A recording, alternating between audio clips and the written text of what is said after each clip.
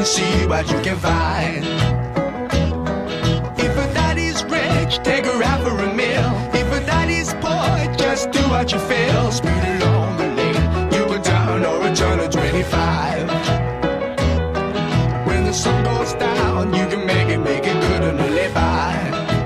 Who's ready for Dom Day Tales episode 33? I'm your host, Justin, and as always, I'm joined by my co-hosts, the scoundrels of the scuttlebutt, the ambassadors of amusement, Donnie, Babe, and Cote. Our executive producer, Dizzy Patterson, is with us as always, dipping his hand into an overstocked cooler of crispy cooled ones. Gentlemen, tonight's guests are no stranger to last call. They've had a couple cocktails or two in their Dom Day career, so let's chat about some of the world-class drinkers this tournament's brought to the fold. The last time the Mickey Mantle was awarded was in 2004 to Buff Bauer. If you were given the chance to award the Mickey Mantle one last time as a recognition of a lifetime achievement in the category of drinking, who would be the winner? Babe, why don't we start with you? Well, I think you'd have to go to Jonesy. That's the one I would look at. Hands down. Probably one of the best drinkers. I don't think he's professional yet, but he should be well on the circuit. Awesome stuff. Cote, can't nominate yourself. Who are you going with? I'm going with Mike Donnelly. I honestly, he's the first guy with a beer in his hand at the park every day and last one to leave Remo's on a Friday night. So hands down, a little surprised, I know, but I'm going to go with Mike Donnelly. I think he'd be the all-time Mickey Mantle winner. A little friendly fire. Donnelly, are you going to return it? Yeah, I don't know who you couldn't give it to. Awesome stuff. Always good to get a couple edits in early, right, boys? Yep. All righty. Let's bring out tonight's guests. So they're the winner of a combined 6 Dom Day titles and 1 Silver Brick Award. Grab your lip chap. It's Biscuit, Gibber, and Bam Bam. Please welcome to the show, Kevin, Mike, and Colin Woods. Hey, boys. Good to see you. What a trio. 6 Dom Day titles between the three of you. Guys That's are it? horrible. Jesus. I got 4 of them. Yeah, thanks for breaking it out, Kevin. Yeah. It's been a bit of a drought. How many years have each of you guys played? I don't know. I know it's a tough question, but give it a shot. I'd say The questions are going to get tougher, guys. Huh? Kevin, how many I'd years? say 16. Mike? I would say I'm 13. I think 3 years after Kevin. Gibber? Yeah, that'd be 12 for me then. So you guys are fucking. That's ridiculous. 8 years and you got 6. Yeah, it's not very good. No. We're not baseball players. Do you guys want us to leave now, or? The intro wasn't about baseball. It was about drinking. Drinking. Yeah. All right, guys. So where do we go from here? I feel like, we might as well get a little bit of an introduction to these guys if you don't already know them. So why don't we start with you, Kevin, obviously the oldest, but also as well the defending champions from Dom Day 42, the coach of the Lip Bombers. Why don't you tell us a bit about the Lip Bombers and where you got that name from? Well, that's just something I always carry with me, my lip chap. So it's actually kind of funny because I did have Buff on my team, but I didn't realize with the jersey combo how closely it was to the Alarmer. So I really do love the Belarmer name. That was pretty funny, but next time I'll definitely change it up and try and differentiate myself a little bit from Buff's old franchise.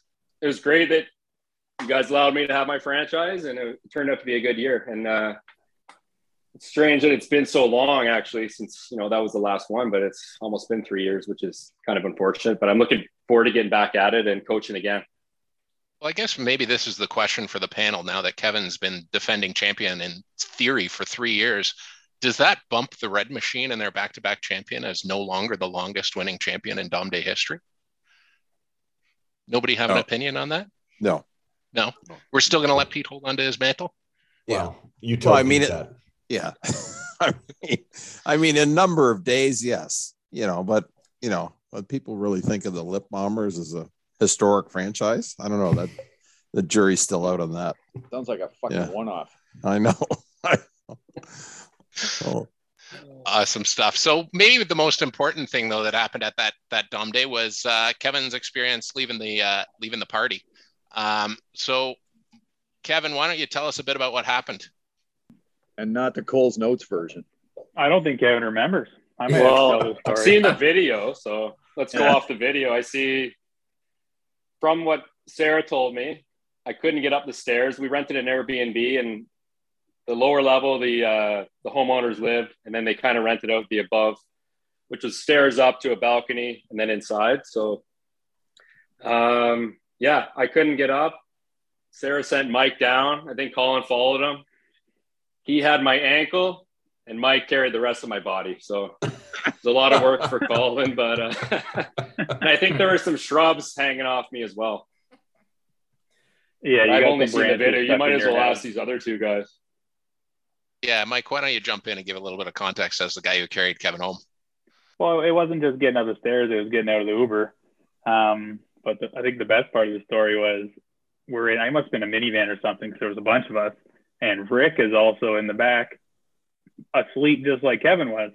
So we couldn't get Rick or Kevin out, and I thought they were joking at first. I'm like, "Come on, get out of the Uber! What are you doing?" And just nothing. They weren't moving. So we finally got Rick out. He woke up and ran inside, did his little sprint. And then Kevin, we had to carry him like full fireman's carry. He was out. And the video was pretty good because Colin's just supporting his ankle. I don't know what he's doing back there. And then he had some bushes in his head, and I just put him right on the couch. His sandals were on the driveway the next morning. Yeah, ready to go. And that must have been the first time Kevin's gotten really drunk at Dom Day, right? Because I don't remember any other time. Yeah, we were shocked. Justin. Don't worry, we got a couple more stories to talk about it that somehow end up around Kevin getting wasted. Was that place you guys rented in Rexdale? Was that the where was that? Where was that Airbnb? Colin's a geography guy, so ask him. We would have been on like the other side of Islington. Other side of Islington. Yeah. Okay. Was it Beaumont Heights area? I think like up above Albion Road, up in there somewhere. I thought it was in Tandridge. No, those shoes would have been stolen. They would have been missing. Awesome So stuff. we don't know where it was. It was in Rexdale, right? Did you guys God, drive there yeah. once sober? Fuck. Haven't you guys been hearing all the street names over these 32 episodes? Like, you know, we got to get a map. We need a map, Yeah. babe, of Rexdale. Like, We should get one on a T-shirt, Donnie. yeah. Here, I'm gonna try and Google, where did the Woodses stay at an Airbnb for Dom Day 43? It's not responding. Well, Buff had one too. Remember, Buff Yeah. had an Airbnb, and I think he was in the nicer part of town though. But Yeah. You get a better type of part of town when you pay more. The Woodses were being a little chintzy. Awesome stuff. So let's bring out Mike Woods now. Mike, so obviously, Mike, you're coach of the Titans. Why don't you tell us a bit about the origin of the Titans? The Titans, for those who don't know, are returning in Dom Day 43 after missing the last Dom Day after being eliminated in Dom Day 41. So the Titans are back. Why don't you tell us a bit about where that name originated from? Oh God, I think I just like the movie Remember the Titans. I was probably watching it at the time and kind of fit. I was thinking something along the lines of the Great Danes, where I went to school, but a little too close to Dane. Then I'd have to draft him every year, which I ended up doing anyway. But yeah, I stuck with the purple and the gold and the white, like my school colors. And yeah, that's the history of the Titans. We lost in the finals one year, and that's as close as we came. So hopefully we'll be back in that championship game this year. So the question, I guess, Mike, obviously you've hit the portable with a home run. Everybody remembers that hit. Are you the undisputed number one pick in Dom Day, or do you think Daniel Gallagher still gives you a run for your money? Oh, I don't think I'm undisputed number one. Unfortunately, I have to take myself. That's why we're asking. You know that as a fellow coach. I'm just trying to make sure that you go high enough. Yeah, I think I should be like a second, third rounder, if you're asking. Fuck. Yeah, so that makes me a 14th rounder. I think there's probably 2 or 3 guys that can play shortstop that also can hit the ball that I would take ahead of myself. Fair enough. And Colin Wood's the youngest with the nickname Gibber. Gibber, why don't you tell us a bit about how that nickname came to fruition? So I guess this would have been my probably rookie year. I was still in high school at the time. I had been at a lacrosse camp all day and somehow got convinced to be the DD to drive a bunch of these guys home from the shoot the shit night. I believe Donnie was involved in this, where the nickname originated from. So I don't know what bar we were at, but I was sitting there exhausted. I'm like, I can't sit here anymore. I'm just going to go wait in the car. I'll have a little nap in the car. Just come get me when you guys are ready. So it was cold in there. So I turned the car on, cranked the heat. I'm like, all right, I'll just leave this on for a bit, get it going. Then obviously fell asleep with the heat full blast crank, probably fall asleep for an hour and a half. Then I get woken up by these morons knocking on the door, jumping in the car, and it is a sauna in there. Like they could barely get in the car themselves. And then I just got heckled by them the whole night. And somehow Gibber came from that, if that makes any sense. Donnie came up with Gibber. Yeah. Donnie had some color. Well, I first of all, where we were was there's a hotel down the end of like a sort of a cul-de-sac, right where the Marriott courtyard is there off the airport. I don't know the name of the street, but where Feudy used to stay all the time. Down that road, There was a really nice looking hotel with a beautiful bar. Remember, at least it was beautiful before we got there. And that was our first shoot the shit there, and we went in there and tore it up. And like Gibber said, I don't know how we ended up all leaving, but Colin's got the car out there in the parking lot. We go out there and the fucking thing was like, this is, first of all, it's an 85 degree or whatever you guys call it, 85 degree day in the first place. And the heat's on and the seat heaters too. So we get in the car and you're just sweating, right? And we just tore into him. I mean, I think I might have went a little overboard. It just started. I mean, it was just ridiculous. We had the sweat going. It was just. And now where Gibber came from, who knows? It's like the other 80 nicknames at Dom Day, right? Just pull it out of your ass. But it's like with a caramel. Like exactly. Oh, that'll be cut. Thanks, Cote. So, but yeah, that was. Yeah. And then you're like, yeah, we'll just make a quick stop at Steak Queen, which may have lasted over an hour as well. Yeah. Juicy tender steak on a Kaiser. Yeah. With a good crowd. And it was probably when Cote grabbed the mic and was leaned over the counter and they had that, the mic that was on the, the elastic or whatever. Yeah. Yeah. And you would just grab it and pull it over and go, crispy golden brown Ontario French fries, juicy steak on a Kaiser. Steak Queen always had those great onion rings. Remember, they were big, huge ones, and they were really thick. They were exceptional. And they'd come out. Sometimes you just honk on one and remove the skin from the roof of your mouth. It was excellent. They tasted better after 20 beers and about 10 shots. Exactly. So, but Steak Queen, you could always get beer too. Remember? Right. Yeah. And cognac. I heard cognac. They serve cognac. Oh, Fire Pit. Fire Pit had cognac. Fair enough. Fair enough.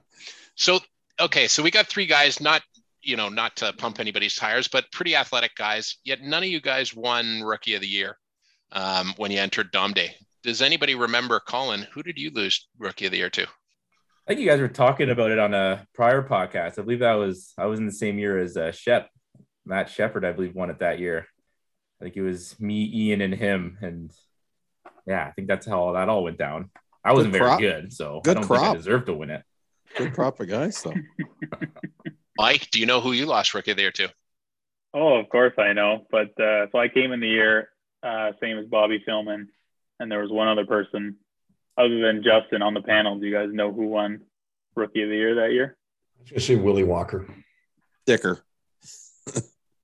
No, David Coates. Oh, Jesus. You lost to my brother? Yeah. He knows I one couldn't believe sport, that was his first soccer. time. Yeah. He had a long trip home. We wanted to make him feel good. Holy And who's had the better Dom Day career? Yeah. Who's had the better Dom Day career, you think? That was his career. And he won. Yeah. And Kevin, do you know who you lost Rookie of the Year to? I'm not 100% sure, but I came in the same year as Ryan Annan, I believe. So it may have been Ryan. That must have been it. So yeah, it was you and it was you and Ryan Annan, but you lost to Dicker. So. So looking back, guys, I mean, astonishing class of rookies. Maybe Colin was the only one that was slightly a competitive class, but the rest of you guys, what the fuck happened, I guess. Awesome stuff. So we're going to transition, guys, kind of before we talk about a bit about, your memories of all the times Colin got drunk. But why don't you tell us a bit, and Mike, why don't we start with you? Some of your early childhood memories of Dom Day. Like, what are some of your first things that come to mind when you think about the pre-booze of Dom Day? I just think about getting excited to go to the field. We would always stay at my grandparents' place. Grandpa Woods. They were smart. They went up to the cottage that weekend. So we got to stay at their place. And I guess I would remember, we were so young and we would always just have sleepovers there. Like all the parents would go to the parties. And then it started out like Andrew Coates would be our babysitter. So we would have like a big crew at my grandparents with like the McRaes, the Philmans, the Coateses, and watch movies and whatever. But we spent a lot of time, at the field and actually watching the baseball. It was pretty fun. Playing, mini lacrosse in the back, playing on that jungle gym, just kind of joking around with the other little kids that are there. Not little kids, but like kids your own age. And then you'd see people like once a year, like Justin, we might see a couple times a year.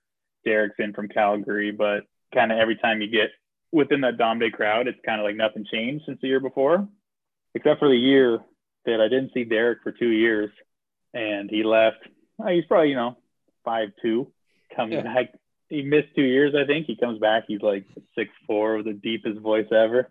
Like, who the hell is this guy? But that's pretty much my memories. Just love being at the field and being a part of it. Yeah, and Donnie, our grandparents lived on Dashwood, just so you're Dashwood. Follow 3, wasn't it? There. 3 Dashwood? Yeah. Oh yeah. Off of Thistledown. New territory. New territory. Yeah. Did you say new or nude? That was off Albion Road. That's right. Exactly. You go up Barker Hill. Yeah. Barker Colin, Drive, what about you? What are some of your memories of Casefield and Dashwood? Yeah, a lot of lines of the same thing there. I know there was early on, like we would always be there for the Saturday. And then I remember you, Justin, and the Coates would get mad at us because we would then leave and go up to our grandparents up north a few years. So Cindy would round us up, drive us Saturday night all the way to Port Carling, drop us off, and then she'd just turn around and go back and I guess kind of ditch us for the Sunday. But it was pretty much as always just spending extra time with all the cousins. And then slowly, one by one, Kevin started playing. So then he wasn't hanging out with us during the party. And then Mac, and then Mike and Bobby. And then by the end of it, it was just me and Spencer McRae, just probably just count down the days till we can finally go join everyone and make it to the party. So that's always have memories of that. Awesome stuff. And Kevin, what about you? What are some of your early childhood memories at Dom Day? Pretty similar. I just remember it being on the calendar. It was like another holiday. So it was just a time we'd always see family again. So, you'd see them obviously at Christmas, maybe Thanksgiving, and then Dom Day. So just another date on the calendar where we'd see family, whether we're up north with my Nana and grandpa, or we'd see my grandma and grandpa or stay at their house. Sometimes we'd see my Aunt Sue. So it was just family. A lot of what Mike and Colin said. Awesome stuff. So speaking about family, why don't we transition into, talking about somebody who gave you the opportunity to feel like family when you moved in with them temporarily in Calgary. Kevin or Colin, why don't we start with you? What was it like having Kevin Woods as a roommate for a bit when he moved out to Calgary? It was wonderful. Originally, he wasn't going to stay with us. He was just going to come out. He was hired by Frankie Tarasco to work at Shaw Flooring and came out to Calgary. And I said to Woody, I said, hey, if Kevin needs a spot to stay, he can stay with us. And of course, Kevin had a few lacrosse buddies out there. He's going to shack up with them. A day before he's leaving, I got the call from Woody. Kevin might need to stay for a couple of days. And so it was great to have him for a couple of days, which, equals 4 months, probably 23 days and 17 hours. But he was great. He took over. And unfortunately, Derek wasn't there. He was away playing hockey. So Kevin, went in, he took Derek's room, ended up, we used to call him the fake Derek because he'd have all Derek's buddies and, be doing all the stuff that Derek would have done. So it was just wonderful having him. I wasn't playing hockey. I was in Estevan, and I didn't have. Estevan. Were you in Estevan? Yeah, and I didn't have any friends there. And I remember I would just like And you still look don't. at my phone, and there would be Kevin in the basement of Yeah. my house, hanging out with all my friends, going to a concert, and being like, "Oh, this is so fun." I'd be sitting in my basement alone, just like, "Oh, wow." Johnny Moog. Johnny Moog. Oh, yeah. Johnny Moog, Yeah. No, Yeah, we'd be Johnny Moog would FaceTime and Dizzy. The best night though was it was about 2:30 in the morning. I heard our back door, jiggling away, and I go, I wonder what's going on. I go flying down there. There's Kev. He's got his, what's your fishing buddy? The guy who worked out in Calgary and all he did was fish. Jones. Matt Jones. Yeah. And he goes, "Hey babe, this is Jonesy, my buddy." And I dragged them in and freaking threw them downstairs and go down the next morning. They're crashed out on the couch. And yeah, I said, "Well, this is, Forgot your garage code there. yeah." You got to simplify it.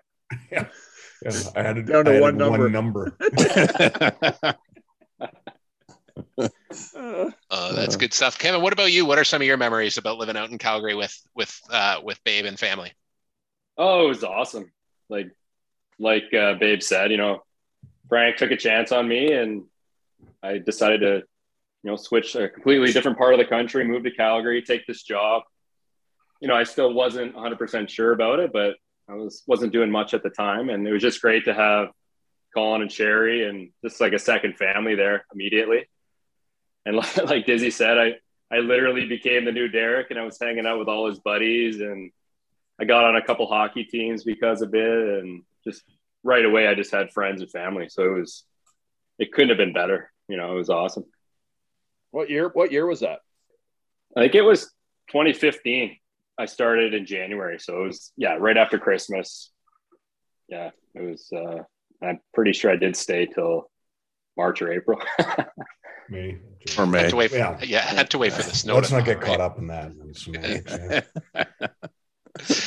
But all it was worked amazing though, how many buddies you had from university there. Yeah. Which is so rare. Yeah, that I met in North Carolina. And I think there was 5 of us. Yeah, it was amazing. Yeah. And then, Babe, you went on to MC Kevin's wedding last year, I want to say, or 2 years ago. It was like 3 years ago. Yeah, whatever. Yeah. And how was that? Oh, it was really good. Yeah. No, it was fun. I go, sometimes your humor doesn't hit the crowd to everybody. And, I expected a couple of tables to be laughing, but they were like freaking crickets out there. So, I had Woody and Cindy and, Sherry and Pam and Frank. And then we had Derek. And then we had Kevin's other group of buddies, which they were gunned by the time the wedding even started. So, Surprise. yeah. So anyways, it does happen every once in a while, but it was fun. It was a great time. That's I was awesome honored stuff. to do it too. Awesome stuff. So, Yeah, okay. there's a pretty, sorry, I'll just jump in. I got one pretty funny story. I can't remember when it was, but I had Derek's buddies over. There was probably 10 or 12 of us. Neither we had ended up there after the bar. We're pre-gaming to go to the bar. And we're playing, he had a ping pong table kind of in the back of his basement. And all the way across the room was their living room. And Colin had just bought like this brand new big screen TV. He got down in the States on some sale when he went down to Montana, picked it up. We're playing this game, and you're running around the table, and you have to hit it to the next guy. And then it starts with 7 or 8 guys, and you go all the way until it's 1-on-1. And so you're running around, and you're hucking this ping pong ball. And I think I got down the final 3 one round, and I was so pissed I missed the ball. I just kind of instinctively threw the racket, and in slow motion, I can see this thing going about 20 feet across the room, right into the TV. And whatever the boys are watching, what hockey game, it just went black. I was like, oh, fuck. So I go down finally. I can't wait to watch. There is a big game on. I can't wait to watch it on this big screen TV. I go down, I go, fuck, the thing's not working. I don't know what the hell's going on. I'm checking all the wires. And finally somebody tells me that it has been hit by a ping pong racket. Yeah. So it was toast? It was toast. Yeah. There was no fixing it. And Kevin did replace it. That was very kind of you. Very Did nice. you expense it with Shaw? Maybe Frankie's not listening, and I hope not. Yeah, thanks. Yeah, just a different computer expense. Exactly, Cote. Yep. That's a good effort. stuff. So, okay, so why don't we talk about some Dom Day memories as well? So, why don't we start with Colin Woods? You guys played credit card roulette a few years at Dom Day. Why don't you tell us a bit about that? Yeah, I think Cindy might have touched on it when she was on this podcast. But yeah, Friday at the field, we had this genius idea to throw our 3 credit cards in a hat. And then we were going to do Friday, we pull one out. And then that guy's got to pay for the night. And then Saturday and Sunday. So knowing what goes on Sunday, no one wanted that day. So we did it up. I had the Friday, Kevin had the Saturday, and Mike had the Sunday. So we go into Remo's, and the bartenders were great with it too. I gave them the card. I'm like, hey, listen, it's me, those 2. Don't let anyone else use it. And when they order a drink too, there's gonna be a code word. You got to make sure you say fresh cakes. What was it? You got to say fresh cakes. I don't know why we came up with that either, but anyways, it worked. They were doing it because I know Kevin came up to me like 2 different times asking me what the password was. so it was working. Because he was banged up. Yeah. So then I think the Saturday was when we first did the bowling too. So I remember that first year they were not prepared with how many people we were coming and how many people wanted to buy beers. I remember they're handing us these like dusty bottles that have been in the shelf for a few years, it seemed like. So I think we were sitting there. You want Molson Golden or Export? Yeah, pretty much. So we were sitting there thinking, like, there's no way this counts for Kevin. Like, the night can't end now. And then I think that's when we went to Jack Astor's, and then that kind of sort of became a little annual thing now after the bowling. Now we've kind of started to go there as well. So like that's kind of how that all started. And then Mike got stuck with the Sunday bill. By that point, Rick and Cindy had figured out what was going on. So I think his was pretty hefty on that Sunday. Yeah. So Mike, why don't you jump in here and tell us a bit about getting stuck with the Sunday bill? I knew it was going to be bad when Rick and Cindy started ordering off of it too. But and Kevin and Colin, and you know them at the parties, they're not just buying for themselves too. They're and Gordy around. And Gordy and Spencer and everyone else, but everybody was having fresh cakes that night. And this was like when I think I was home from school. Like I didn't have a career. I might not even have started my summer job yet, like cutting grass. How'd you get a card? Who knows? Yeah, it was my library card.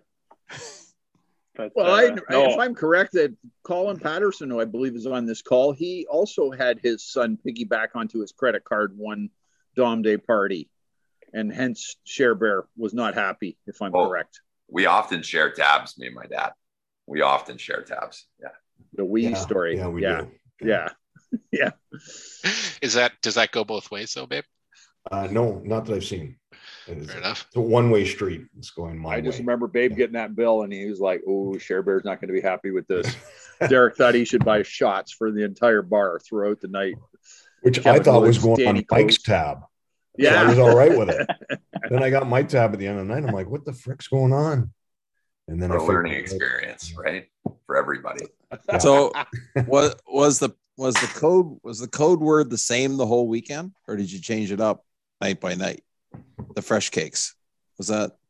I don't know. I think that was something that I did just to make sure there wasn't, all you other people trying to hop in on it. Well, I was just going to say, so Cote, babe, let's get right on that at Remo's. As soon as we find out where Colin's fresh cakes, and get it on the group text, and away we go. I'll have to change it up. You won't know it. Yeah. Well, we had to switch it up because I think every year prior at Remo's, we were just known as firefighter's son. And then the bartenders there, they knew us and they just put it right on Rick's. That was perfect.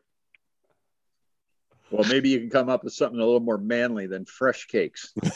Well, that'll be cut. Thanks. I think it was from Ted 2. We must have just watched that movie. Okay. Awesome stuff. And Mike, what do you think that bill cost you on the Sunday night, if you were to guess? Do you remember? I think it was close to 500. Cindy actually, I think she gave me like 200 the day after. She felt really bad. But it was up there. That's a good drinking effort. And that was just their pre-drink, right? Yeah. Awesome stuff, guys. So we're going to talk a little bit about some of the baseball. I need a drink first. Do you mind? I'll be right back. Go for it, Donnie, because we are going to want Donnie to weigh in on this topic, because there was a bit of a gauntlet thrown by one of these guys. So we'll wait. I think that was the first time we started those Jackasses nights. Yeah, it definitely was because they ran out didn't of have beer, any right? beers. Yeah. Yeah. Because I got off pretty easy that night at the bowling. It was probably a quarter of what Mike's tab was. Yeah. Well, bowling, it's $1 a beer. Yeah. You spent more on shoes. Sorry. Well, it was funny because the first time Mike and I were booking the bowling, we called the guy and we ended up speaking to the owner. And I told him, I was like, hey, we drink a lot. We drink a lot of Coors Light. You got to have a lot. And he's like, oh yeah, don't worry. We always have a full fridge. No problem. We have a full fridge. And we said, no, we drink a lot. And we showed up and we drank the place dry in an hour and a half. And he called me like a week later saying he was profusely apologizing, saying he underestimated the amount that our group could drink. And he said, if we would give him the honor of giving him a second chance next year, he would fix it. But I remember we were there and, we drank everything and they were pulling out like these old dusty bottles that they had from like 20 years ago. Like there was Molson X coming out. There was a bunch of bottles you don't see that often anymore, but they fixed it a couple years later and they brought in coolers, if you do recall. So awesome stuff. Okay, Donnie. So we wanted you to be here for the next topic because, as I said, there was a bit of a gauntlet thrown down in terms of, somebody saying that maybe this was the best Dom Day team in Dom Day history. So the 2010 Rebels, winners of DDC 33, somebody said this might be the greatest team in Dom Day history. So we're going to go to Mike and Colin to discuss this team. But before we do, I'm going to run through the roster. And Donnie, I'm going to get your opinion on where this might stack up in the history. And obviously Colin and Cote add some color. Sure. The roster is Nick Wolf, Dick Delmer, Danny Coates, Bobby Philman, Mike Woods, Colin Woods, Hook Fisher, Wally Walton, Tex Patterson, and Dave Napier. Where does that rank for you? I mean, that's a good team. I mean, there's no question about it. I mean, when you look down that list, I mean, that's until you get to the bottom, it's a good team, right? And let's go the other way. So if I was to ask you, is this the best team in Dom Day history? And I call out these names, what would your answer be? Dave Napier, Tex Patterson, Wally Walton, Hook Fisher, and the rest of the guys are good. But I mean, I don't know if you can go there, Justin. I just, like the best team in history, have you looked at the Beasley's team that won it all in Dom Day 26? Hotel 19 and 83. Come on. Yeah. I mean, there's another, I mean, who made this? Who decided that this is the greatest team? Dick Delmer did. Somebody said it again. I don't know who the friggin' somebody is, but somebody said it. Shit. Yeah. Yeah. I lost the production notes on who said it, but Mike and Colin, you guys were obviously members of this team. Do you want to speak on behalf of the anonymous prognosticator? Yeah, I just heard it from all the sports writers recently. There was, I think it was on Pardon the Interruption last night. But you gotta put Hook Fisher in the good side of the players. He's a good player, and that was the ultimate steal for that draft. I think we took him in the 8th round. He was a rookie, so whoever gave his rookie status to the team's draft and definitely sandbagged that. Yeah, and I think the team was a lot better with the fact that Rick wasn't playing that year. He was just coaching. So I think that had to do a lot with it as well. Right. That's right. There's a forgotten point, isn't it? Yeah. Yeah. It all makes sense now, right? But look at the other teams that were in the tournament. Okay. And let's go to the record book on this. Okay. The Grays were in that tournament. I was a member of that Grays team. Were you? Read a couple of names off of there, Donnie, from the bottom up. I mean, from the bottom up. Oh, from the bottom up. Okay. Justin Size. Oh, yeah, there it is. Muffin English. Remember Muffin? Yeah. Right. Crispy Hume, Porsche Kid.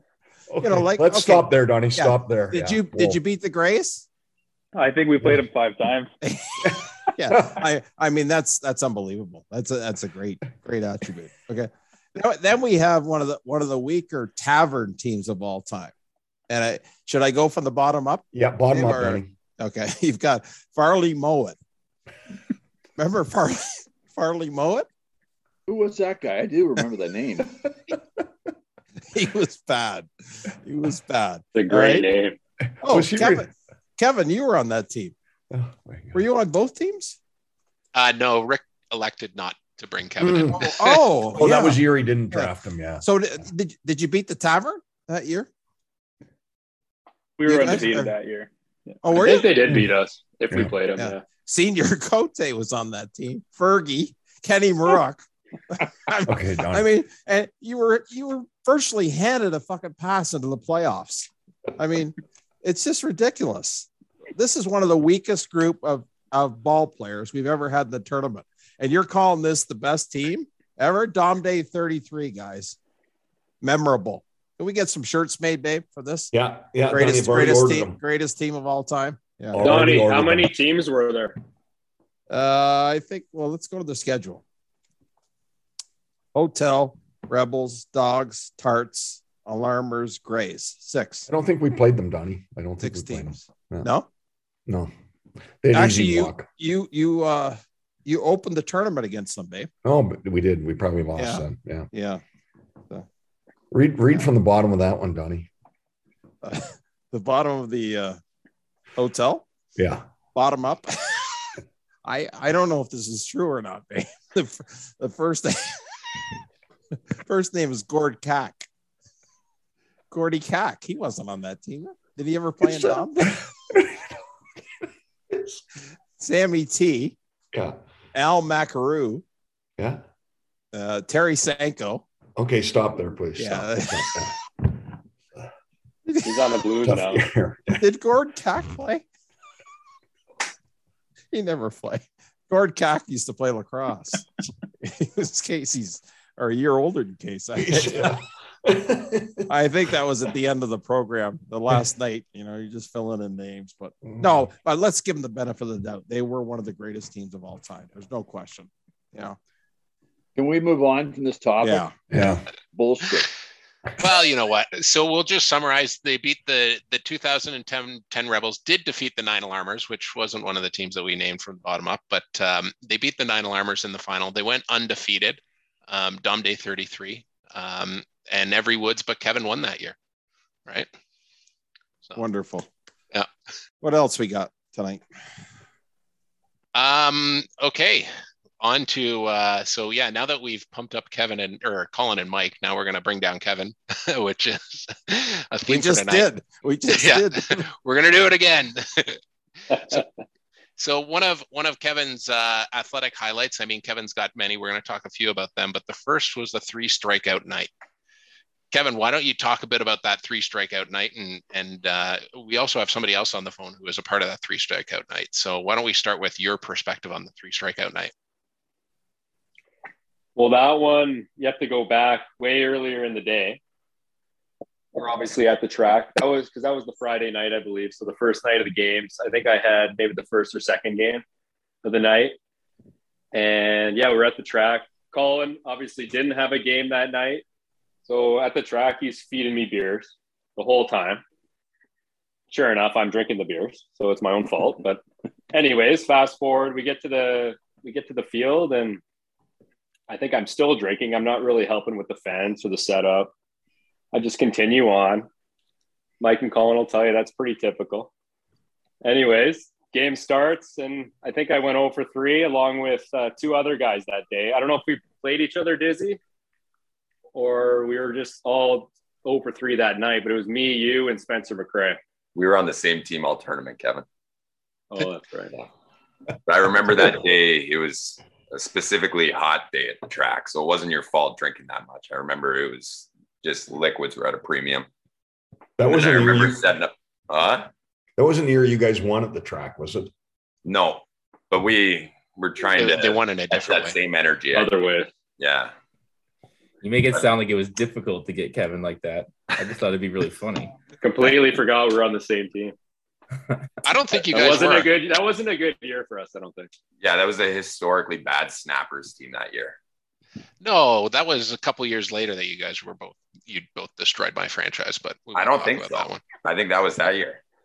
No, that was the year I had Kevin and Danny Coates on my team, and that was a heart attack in itself. A lot of fun. We closed down the bar every single night, but I remember we played. I remember because the reason why I know you weren't on that team was because Kevin went 0 for 3, and we'll talk a little bit more about what happened after Kevin went 0 for 3 in a second. We'll get his brothers to weigh in.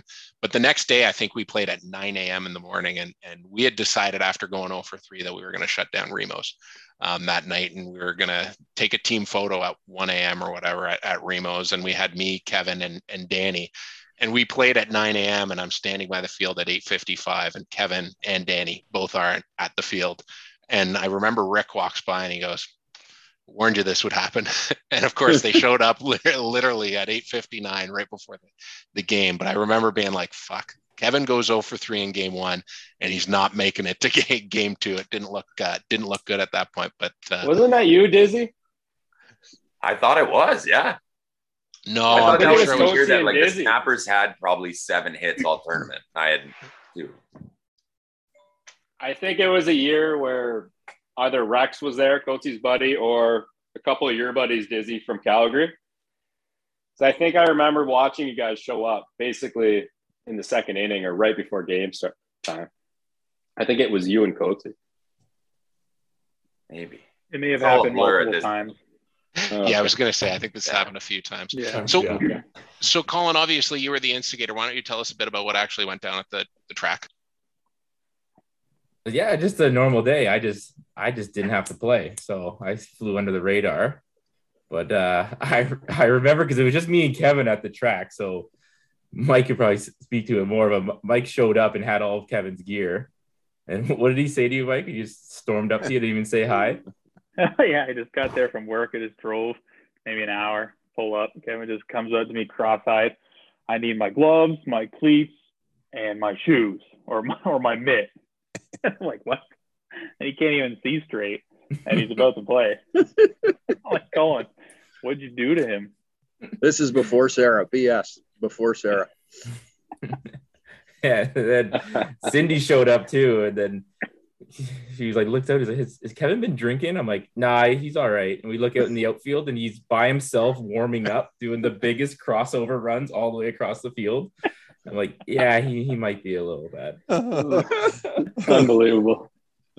Awesome stuff. And good thing he showed up to the game on Saturday, because we were driving home from Remos back to the hotel, and we were driving past the airport, and Kevin was convincing us just to drop him off here. I don't want to play anymore. Take me back to Calgary. Yeah, that was the fly-in from Calgary. Yeah.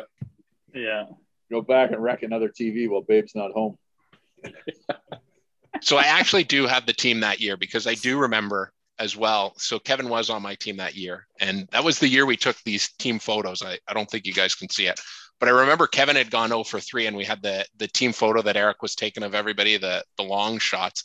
And I remember we had to convince Kevin to actually be in the photo, because Kevin told us he didn't deserve to be a part of the team photo after letting us down for going 0 for 3 in the strikeout. But that team that year, no, Dizzy was not on it. It was with Danny Coates and Tom Delmer. So those were and Jordan Patterson and another Delmer. So those were the guys that we shut the bar down with. But I'm sure, Dizzy, you were absolutely there. But I remember the other thing as well was we were at Woodbine Racetrack, and Colin will tell you he's only ended up on a few franchises in his Dom Day career. I don't know what it is about him, but he's either played for, I think, the Titans, the Rebels, the Snappers, or the Beers. So family or me who has drafted him in his Dom Day career. And I remember at Woodbine that year, he had played for the Snappers, I think, for 2 years in a row or something like that. And Kevin was on my team, and he had the night off, and he came up to me and he goes, "You should have drafted me this year. I'm going to get Kevin really fucked up right now, and you're going to pay for it on the field later." And sure enough, he got Kevin wasted, went 0 for 3. Later that night at Remos, Colin goes, "I told you," in pure Colin Woods fashion. But yeah. I guess we're a package deal, eh? Yeah, I think so. Yeah. Some stuff. Any other memories of that night, guys? Well, Spencer McRae was the other one who got 3 strikeouts. We can't forget to mention that. I'm sure he'd be wanting to hear that. Yeah, but for Spencer's sake, he and Dizzy did it just so he wouldn't feel so bad, right? Right, Dizzy? We wanted to have a picture with him and him not be by himself. So that's really nice of you guys. Who was first? Who struck out first? I thought me and Kevin were in the same game, so clearly I'm not the guy to ask. Yeah. We might have played each other. We got to go back to the tapes to find that one. Yeah. Awesome stuff. So while we're talking about shitty performances by Kevin on the Whippersnappers, we're going to talk about him winning the Silver Brick, which was a few years later. Surprisingly, Kevin actually, after that first game, turned it around and played well, but we ended up giving him this was the year actually that Dizzy, you were on, that we tried to nominate the Snapper team for the Silver Brick. But Kevin, you won the Silver Brick and it became a bit of a bad luck charm around the house. So why don't we get you in here and tell us a bit about your experience after Kevin won the Silver Brick? Yeah, so I just remember in my room at the house, my parents' house in Newmarket, Kevin had put the Silver Brick up on the shelf. And I guess we had shared a room at that point. He goes off he's still in school. He's doing his master's and I'm home from school. And every morning I'd wake up and I'd see this brick on the shelf. And I didn't really notice it at first, but I would always see it. And then finally, eventually, I'm like, why am I staring at this silver brick? I didn't win this. So I threw it in the garage. Oh, and sorry, previously, I kept applying for different jobs and unsuccessful, just no luck. I threw this silver brick in the garage, like in the very back. I think I got a job the next day. It was like the bad luck. It was the omen. And then Colin and I are playing against each other in a ball hockey league in town. And I show up to the finals. We're playing each other, and I open up my bag, and the silver brick's just sitting right in my helmet. That's great. Yeah, I don't know who won that game. I can't remember who won, but yeah. Colin, who won that game? Bad luck. I don't know. We played each other in the finals like 4 years in a row, but pulling out all the stops there. That's classic. It's awesome stuff. And none of you guys else have won a silver brick, have you? But Colin, you've come close once or twice, right? My name's always in the discussion. I like to think it's more than a baseball award. So as long as we're showing up to all the night events and stay in everyone's good books. That's hilarious stuff, guys. All right, so we're gonna transition off some Dom Day stories and talk about some various different events and that. But obviously, we talked a lot with your parents and about Parker's Point and the cottage and all that sort of stuff. And one of the big stories that I remember, and I don't know who wants to lead it off, but the Muskoka tornado story. Colin, why don't we start with you? You were there for that? I was actually working for the town of Gravenhurst at the time. So I was in town. Colin showed up midway. Yeah. So these two were at the cottage when it happened. So I'll let one of them take it away. All right. Who wants to jump in, Mike or Kev? Sure. I remember like it was yesterday. We were classic. We were having a nice weekend at the cottage. It's going to be full of, playing Go Fish and maybe going for a team run. We had Danny Coates there. We had his buddy Rex, Kevin, myself. Colin was working during the day, but he'd be there after. I was along with his buddy, and then Bobby Filman was on his way up. So it turned into a nice little weekend. And then I guess we wake up Saturday morning and, there's tornado warnings. And we're like, I don't know. That always happens. And nothing ever comes of it. We've never really seen a tornado up there. So it might have even just been like a tornado watch. So, we're like, whatever. We're going to have a nice day. It's sunny. So we packed up the cooler. Yep. Just wheel it back. The night before, we went to Cote was renting a cottage, I believe. Is that right? Yeah. Over on Cash. Yeah, we went over there to see them. And I think there were tornado warnings even the night before. And I don't know if it was Cote or I think Hawk was with you, right? Yeah. Hawk. Yeah, someone was warning us. Someone was letting us know. So we were, it wasn't like just spur of the moment. We kind of knew about it, but like you said, you never think anything of it. It's just another warning. But didn't something happen to Hawk as you guys were leaving that night? Yeah. So I completely forgot this is the same weekend, but Hawk is, first of all, he has these cargo pants on and he has a beer in every pocket. And he probably had 10 beers on him at all times, and he's just handing them out. But you guys were on an island, so we had a boat over, and I think maybe Annan was taking us over in the boat, and Hawk pushes us off from the dock, and he just keeps going right into the water. just midnight or 2 in the morning, just falls right in the water. It was classic. He was diving for home plate. Yeah, that's when, it might have been the same time when Annan was in the boat taking us back and forth, and he hit the same rock both ways, there and back. He freaking tagged it. Yeah. No one said he was a good driver. So, Mike, sorry to cut you off, but yeah, that was the same weekend. No, that was good.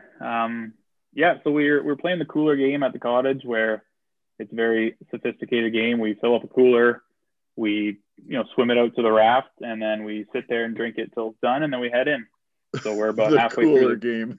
We're about halfway through the cooler game, and Rick comes out on the deck, and he looks over at the sky. He kind of looks at us, and he's like, "You guys might want to come in. Like it's looking pretty dangerous up there." And we're just looking up. We're okay. So I got. You're in the eye of the storm. Yeah, it was beautiful out. It was calm. It was sunny. Right before Rick came out, Rex, Danny's buddy, looks up at these trees and goes, "Those trees have been up here for 100 years. They're not coming down." And then Rick tells us to come in, so we pack up our stuff. We swim in. By the time we get to shore, like, the tornado's coming, like, stuff's flying everywhere.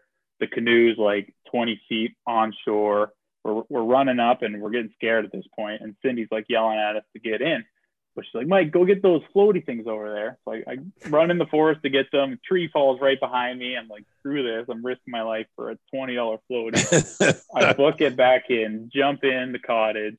I look out the front, and Rex and Kevin are hanging off the side of the railing like it's Wizard of Oz. Like, they're in the air, hanging onto the railing. I look over, Danny Coates is on his hands and knees. And then we finally get in the cottage, and there's trees falling all around us, like shit's flying. And Rick, who's the most calm person ever, and maybe just being a firefighter, he's been in these situations. And he's like, "Rick, what do we do?" And Rick goes, "Well, not much we can do at this point." You're just pacing. Yeah, we're just scared shitless. And these. It was actually Rex. Yeah. Rex had the smartest idea. He said, "Just stand in the doorways, where the beams are or whatever." But I think Coatsy was in the pisser, and I think he said he stopped mid piss. Like, the whole cottage shook. Yeah, he stopped mid piss to get on his hands and knees, and try and call his mom, I think. Yeah. I've seen Cote do that too. Big trees were falling. They missed the cottage by 5 feet away, but it's an old cottage. One of these trees hits it, it's going right to the ground. Like, it's not stopping. So luckily it didn't hit us. And then we go outside after, and there's trees everywhere. The power lines are down. About half hour later, we see Bobby coming around. Bobby Filmer coming around. He thought we were all dead. Like, the look on his face, he's like, "Is everyone okay?" Like, he had to park up the road and like walk through all these trees and stuff. And yeah, we had a few drinks after that night.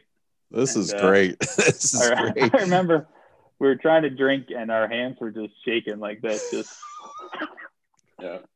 Well, because we were over at that 6 Mile, and Dom Dare, Eddie Bacharski took Hawk and ourselves and the wives out for a boat ride, and he's like, "That storm's nowhere near us." And like, we almost died out in the storm.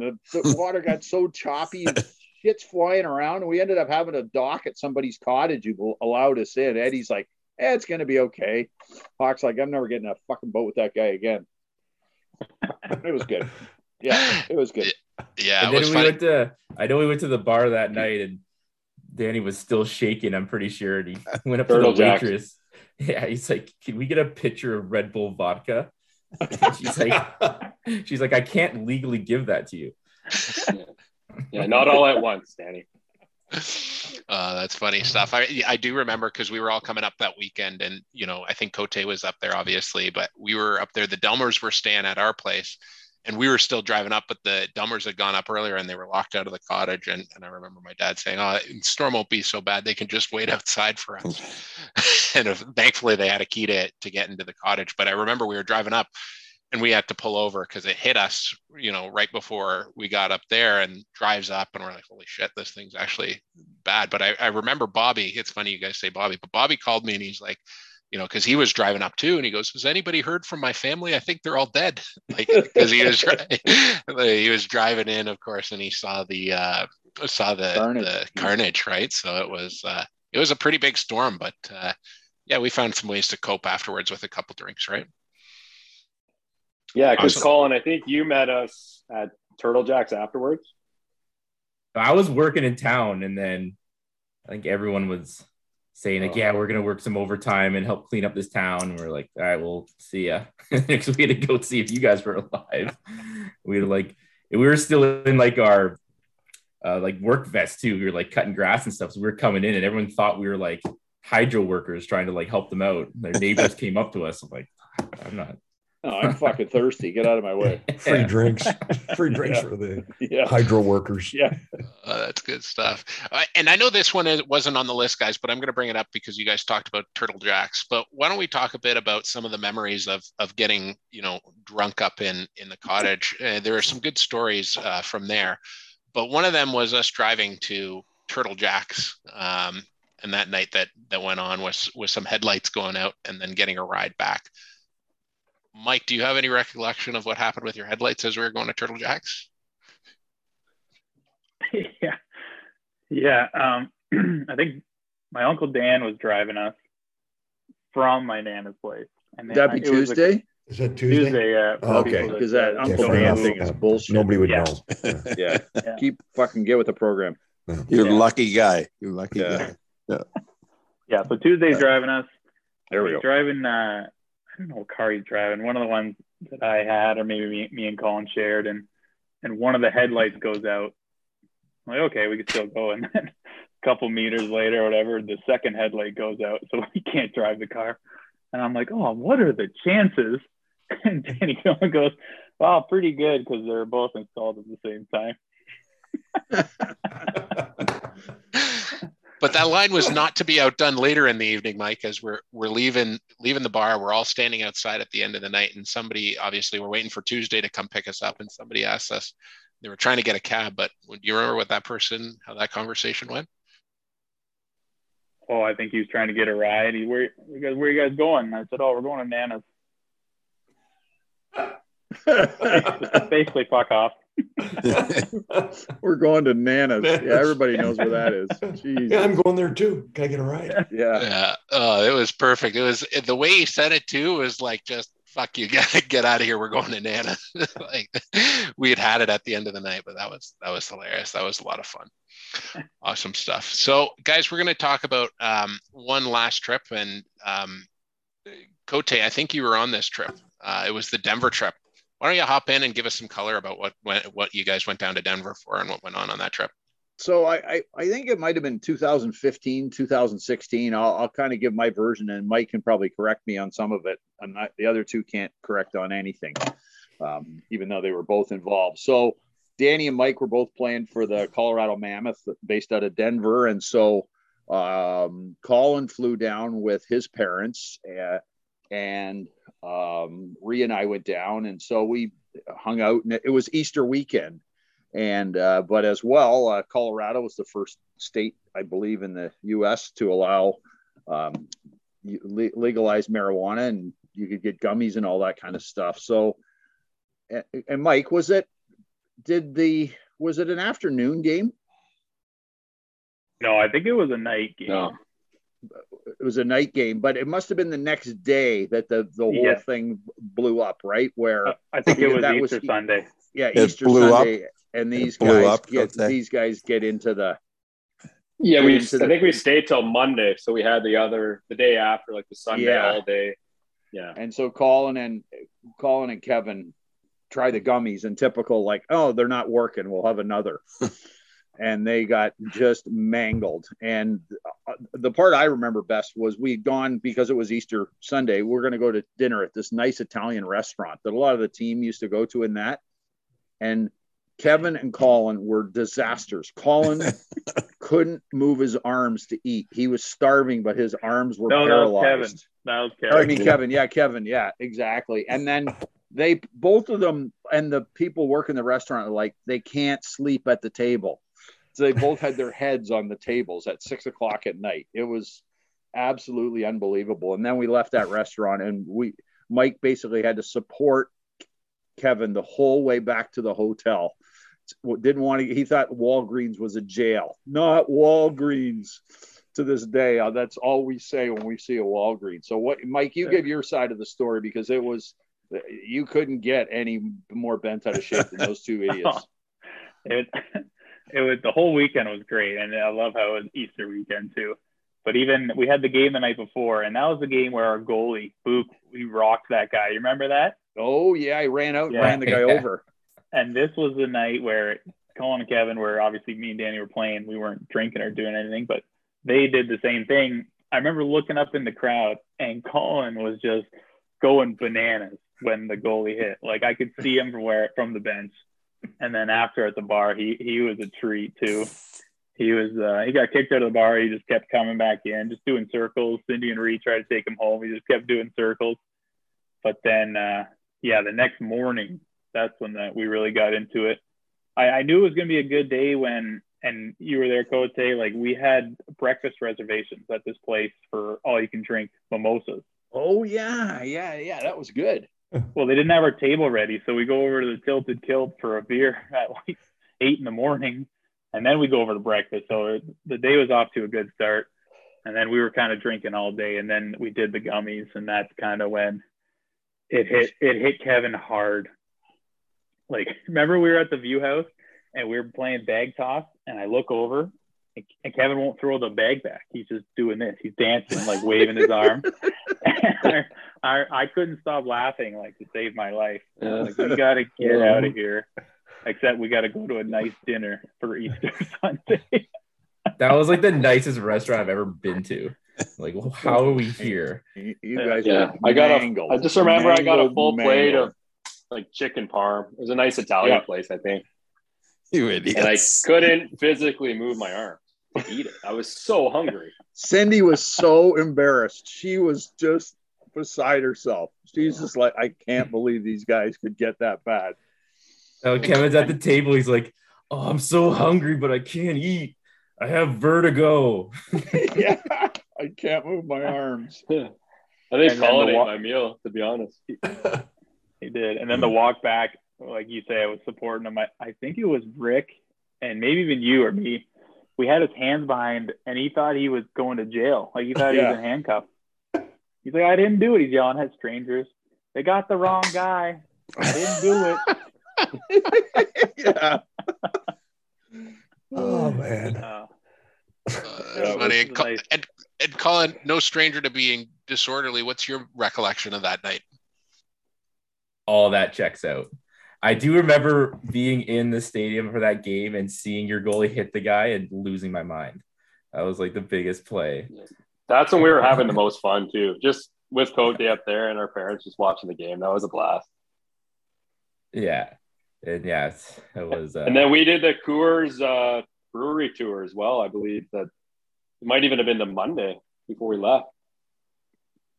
Out in the one that was out in that other Golden, town. I think. Golden, yep. That makes sense. Yeah. So couldn't get enough, could you? No, get enough. It was a good laugh, but man, what a performance! We just chuckled the whole way home after what had happened on the Sunday. Awesome. It was good. Awesome stuff, guys. We're gonna get into final thoughts, but is there any more stories that you guys want to add before we get into final thoughts? No, they don't want to get embarrassed anymore. All of them have full-time jobs that are probably going to be gone Monday. Yeah. Awesome stuff, guys. Yeah. We'll get into some final thoughts. Why don't we start with you, Mike? Final thoughts is just when I think about Dom Day, I think of it's kind of one of a kind. I've never heard of anything else like it. Everyone I tell about it, they want to be a part of it, or kind of wish they could come to that weekend. It's been a huge part of my life. I can say I wouldn't be kind of where I am today without Dom Day and the people in Dom Day. People supporting me, even going back to when I was playing hockey, Mike Buda helping me out. Babe, always looking up to you playing in the NHL. I even saw my grade 8 yearbook and I wrote in it, what do you want to do? And I put, get a scholarship to Baltimore to play lacrosse. And if you hadn't been there, why else would I say that? And just looking up to a lot of you guys, Cote, Dane, Trout, my uncles, always coming to watch me, play lacrosse, play hockey, kind of wherever you go. You always have that support. Everywhere I went, I feel like my dad was introducing me to someone from Rexdale. So, hey, come meet this guy. I'm like, who the hell is this guy? He's from Rexdale, blah, blah, blah. So it was always good. You always felt like you had a big friend group and a big family. And just my final thoughts is I hope we can keep this going. I have a son now and I want him to play and kind of grow up with this Dom Day family. I think it's just a great thing. Kevin Woods, final thoughts. Yeah, definitely the connections through my dad. Fast forward, I'm living at Babe's house, like we touched on, and there's a Dom Day connection. Obviously, Donnie had some lacrosse influence there as well. Good buddies with Dan Coates, Cote's son there, and hanging out with Derek as well. But yeah, I'd say just all the connections, and then further to that, which got me out to Calgary, Frank. He's a big part of my life too. Kind of took a chance on me a little bit, and I took a chance as well, moving to another province. And, we had Babe and Frank at our wedding. So there's just a lot of connections, not only on the second generation level, but also, through my dad and his buddies. They almost become your buddies, and it's just good to see. And then we're buddies with their sons. So, and hopefully we can keep that going. Like Mike said, there's a lot of us since the last Dom Day that have had kids, and I have a son as well. Looking forward to him getting to know everyone, and looking forward to 15 or 16 years down the road. If I know we'll keep this thing going because we have great people involved that care and want to keep this thing going. So looking forward to that. And that's, but yeah, I'd just say the people, definitely, with all the connections that, everyone cares. And that's what's going to keep this thing going. So, yeah. Colin Woods, final thoughts. Yeah. So I don't have a son. I'll get that out of the way first. But that you know of. Yeah, exactly. But yeah, like you guys touched on, I mean, even just with the the younger generation now, it's even there's so many of them that just live in Toronto. Like we've gone and hung out in the park there, or talk about going to a Jays game. It's just a big community. Just I guess it might be weird for the older guys to look at, like seeing that your kids are friends with your friends' kids. So having that community kind of still be tied together is something special. And yeah, over the years, I think I've really started to appreciate Dom Day a lot more. I mean, even these other two on the phone, like, we used to share a bedroom, and now Kevin lives across the country, and we might only really all get together 2-3 times a year. And one of those times is Dom Day. So it's even become extra special just from our own family as well. Donnie, final thoughts. Yeah, I so few things. I mean, these three, talk about being cut from the same cloth. I mean, if you wanted to clone, three people to grow up and and kind of become what we were, decades ago, and so coming right from Rick and Cindy, you can just see bits and pieces of them and all these guys, and just the way they carry on, and it's just great. And to see that they become successful people in their lives, and two of the three have found their soulmates, and it's great. I mean, I can remember I told the story, I think, on one of the other episodes. I can remember at Remos one night doing my thing up on top of the bar, and I looked down, and the three of them are just, you know, probably as high as the bar top, looking up at me, wondering what the hell I'm doing, you know. But now I've got, you know, my son, who's now 20, who looks up to them, you know, which is kind of cool. You know, it's pretty cool. And, you know, I think the support that they talked about from all of the people that they have met in Dom Day is huge, you know, and I think that goes throughout the whole group, I mean, everybody on the sidelines, on the field, we're all there to support each other. But these guys, you know, just great guys that love to have fun, love to laugh, love to giggle, don't take themselves too seriously. They love to be a part of the action and having fun. I think just soaking it all up. And, you know, as we're talking here and telling these stories, I mean, that's the first time I ever heard the tornado stuff. It's awesome, you know, and it reminds me of just standing on the sidelines after we've had a few pops, maybe at the end of the day, talking in a group, and all of a sudden somebody starts telling a story, and it's like, this is awesome. You know, you can just picture it, you know? And so these guys have been great. And you know, hear Mike say, you know, he's got the son now that wants to, you know, he wants to be a part of it. I have no doubt he'll be a part of it. You know, it's great to be able to pass that along. So love these guys, and all the stories are fantastic, and there'll be many more, I'm sure, after this summer. So great job, guys. Loved it. Cote, final thoughts.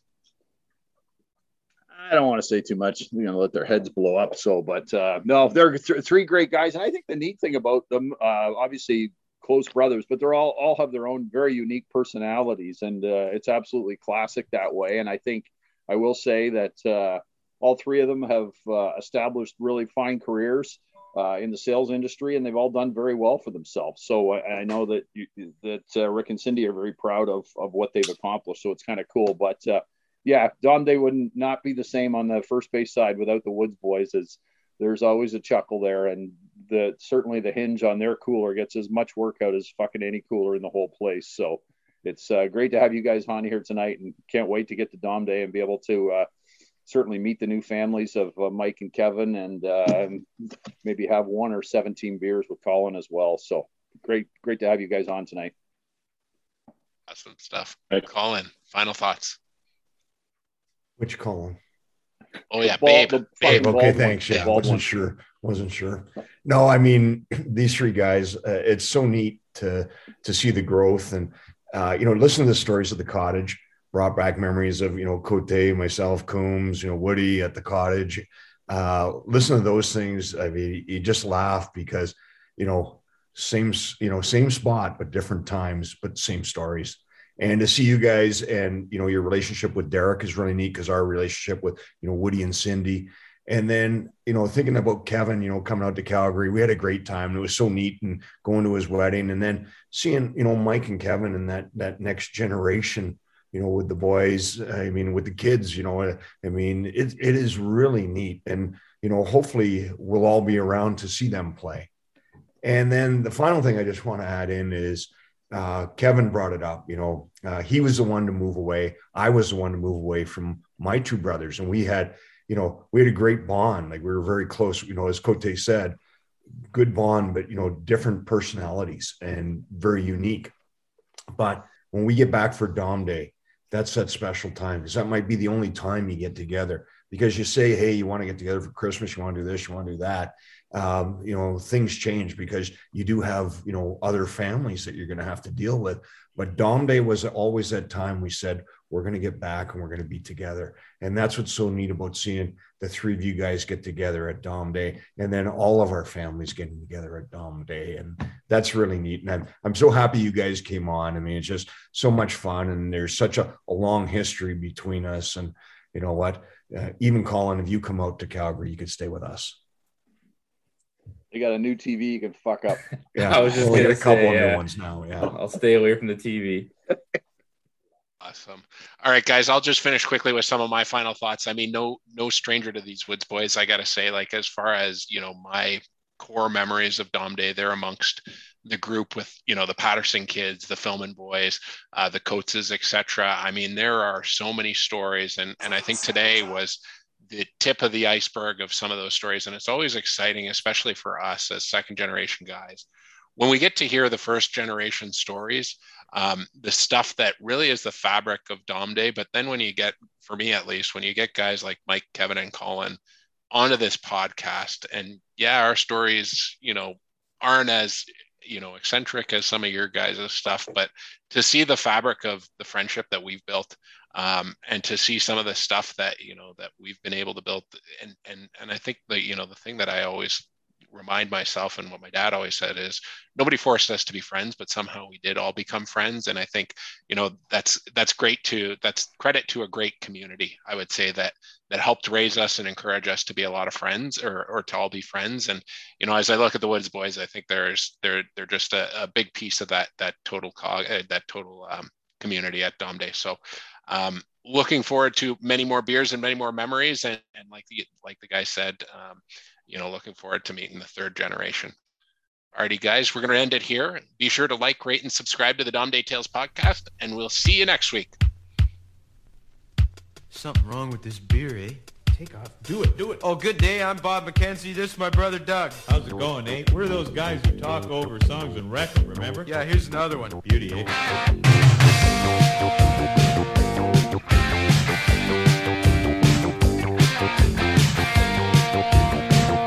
Okay, don't talk here. Why not? Because the guy's gonna sing. Hey, I went to the doctor. Nobody home. So I called up the hotline. I wait for the tone. You see, I met me a woman. She took me home. Gave me some strange brew that won't leave me alone. Now I'm so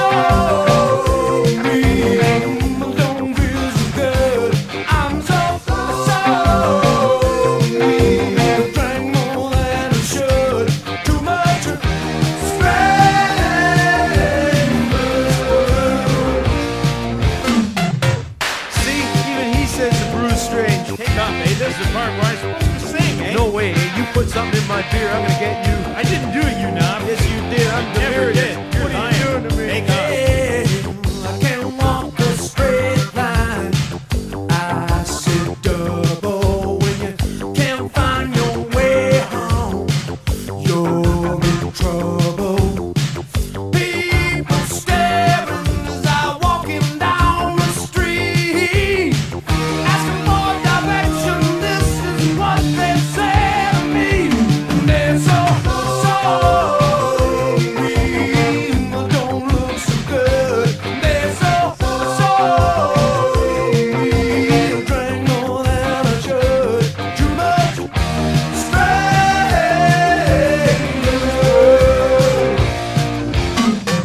strangers. Okay, Doug, you take a swig of this beer then. Yeah, okay. Tastes beauty to me. No way, it's weird. Yeah, well, maybe I'm like a cockroach, eh? That's absorbing poison and evolving into a futuristic species. Maybe this beer was brewed by aliens and delivered to our planetoid. Beauty. Too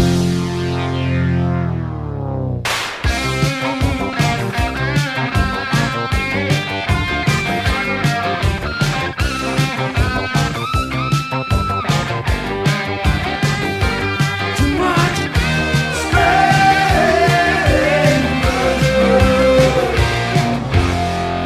Hey, What?